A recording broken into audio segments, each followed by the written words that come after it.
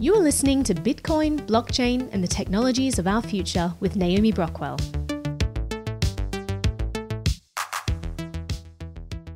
The financial system just keeps getting worse. The popular Cash App said it would fine users who promoted misinformation. Last week, PayPal, a company that facilitates financial transactions, announced that it would impose a morality tax on its users. This is fine. PayPal has long had an acceptable use policy, but in this recent update, the company expanded its use policy to include prohibiting customers from sending, posting, or publishing any messages, content, or materials that promote misinformation. It included a $2,500 fine for each violation. The changes were set to go into effect in a few weeks, and when they were initially reported on, there was, rightly so, outcry from the public. Former PayPal CEO David Marcus called the action insane and said it goes against everything he believes in. Co-founder of PayPal, Elon Musk, agreed. The Foundation for Individual Rights and Expression, or FIRE, said when these companies appoint themselves the arbiters of what speech and views are acceptable, shutting people and organizations out of the online financial ecosystem for wrongthink, they seriously undermine our culture of free expression. PayPal immediately backtracked. After significant backlash, PayPal says a controversial policy it put out last week was a mistake. They said the misinformation language was never intended to be inserted in their policy. It's not like they have a giant legal team reviewing everything they say with a fine-tooth comb before it goes out.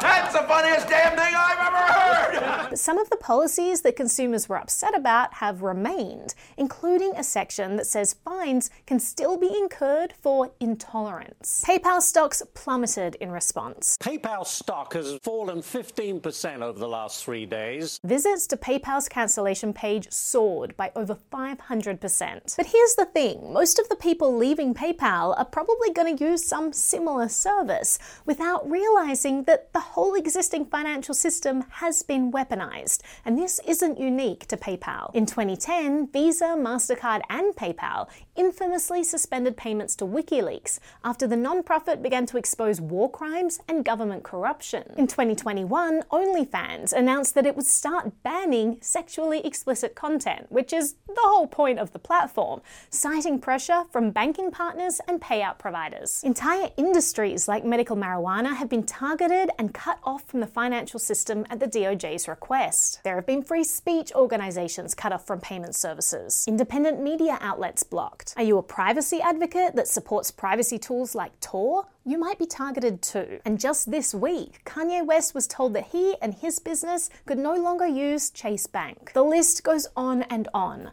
Unfortunately, we live in a world where organizations that defend freedoms, challenge mainstream narratives, or hold governments accountable for corruption are cut off from the payment rails of society.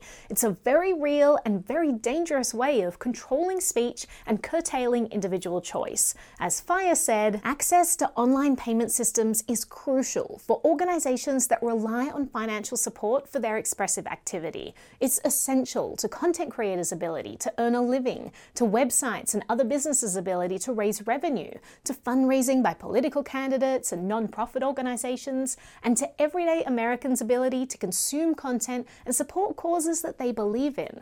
When payment processing services act as political hall monitors or moral arbiters deciding what speech and viewpoints are out of bounds, they present a grave threat to free expression. And it's not as simple as saying that these financial institutions are private companies and they can do what they want.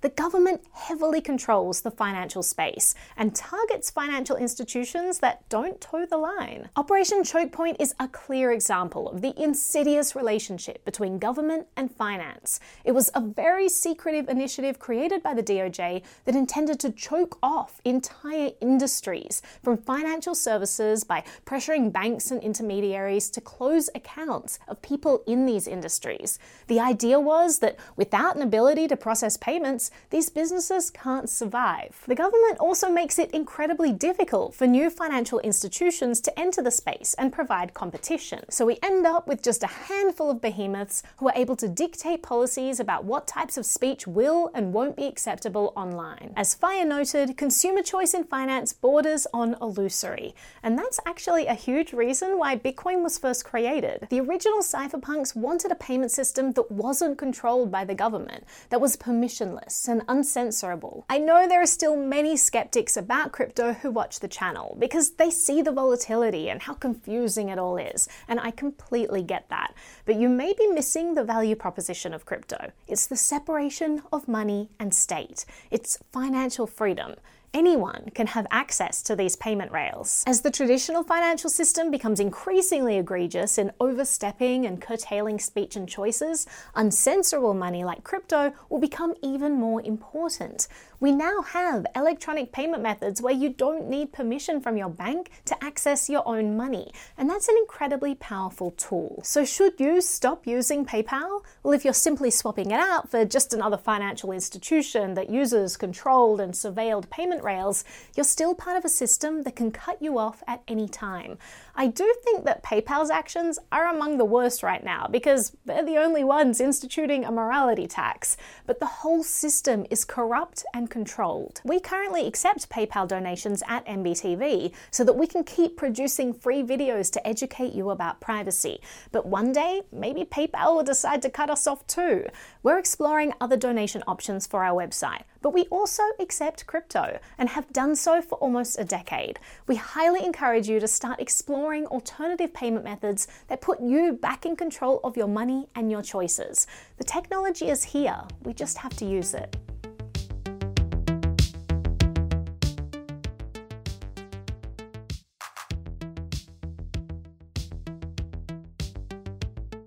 I'm a Bitcoin baron, I'm scaring